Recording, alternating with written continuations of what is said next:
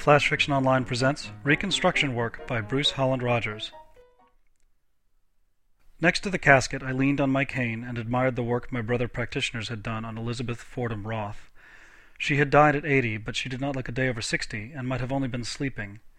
Physical reconstruction, cosmetics, those are the easier mortuary arts. It is the work of an afternoon to sew eyelids shut with invisible stitches, to close a slack jaw, to smooth out wrinkles and rouge pallid cheeks back to seeming life. My branch of the discipline is far more subtle, and is never finished in a single afternoon. The young woman I was waiting for entered the chapel. I looked away from her, but was aware of her approach as she came up the aisle. She hesitated, as if to give this elderly man, this stranger, whatever time he needed with her grandmother.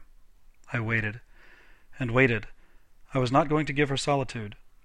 At last she came to stand beside the coffin. We stood in silence together. "She had quite the life," I said at last. The granddaughter said nothing. She set her mouth in a hard line. "A good life," I said, "and comfortable." Still no reaction, though a muscle jumped along her jaw.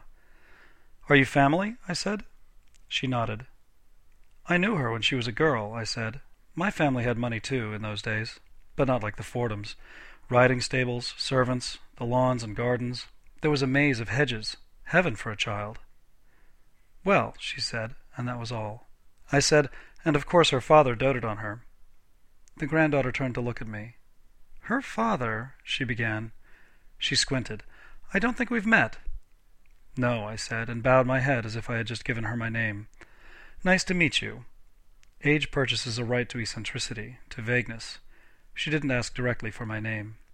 "Francis Fordham," she said, "was not such a good—" She looked at the coffin. "He did things to her." He did things. I let my words trail off. Then I shook my head and sighed. "Not that old nonsense." "What do you mean, old nonsense?" "I'm sorry. It's none of my business, really.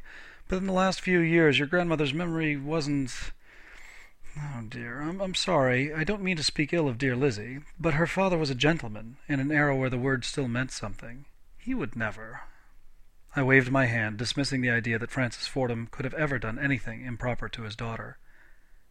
"He did. She told me." "Ah," I said, doing my best to convey skepticism. I looked away as if I were considering whether it was my place to go on. Then I said, "The memories of an old person are sometimes confused, my dear." I made a point of looking at the coffin and shaking my head. That should be sufficient. I nodded and took my leave, saying again as I went, as if in sorrow for the delusional state of my departed friend, "Poor Lizzie." There were many guests on the Fordham estate in the heyday of Fordham wealth and power. A long-time friend for Elizabeth was certainly plausible.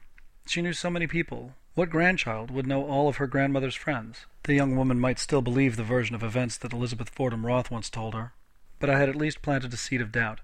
In my profession we had been planting seeds of one kind or another about Francis Fordham ever since his death. That's what we do. We'll continue to work on the remembrance of this man until the mortuary endowment runs out. It's a healthy endowment. As I said, mine is hardly the work of an afternoon.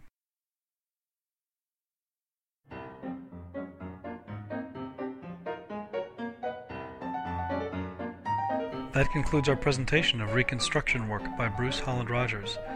It was originally presented in December 2007, our very first issue, and can still be found on the web by going to tinyurl.com/ffo-bhr1. It is also the winner of the first annual Micro Award. For more information on that, visit microaward.com. Finally, if you'd like more information about Bruce, visit his website at shortshortshort.com or go to flashfictiononline.com and click the Authors tab. You'll find a page there with links to this story, interviews, and additional reading you can find on the web. If you're a writer, you'll also enjoy his monthly column on Flash Fiction Online called Short Short-Sighted, Writing the Short Short Story. Our music is by composer James Hartway and comes from his Imaginary Creatures album on the Naxos label.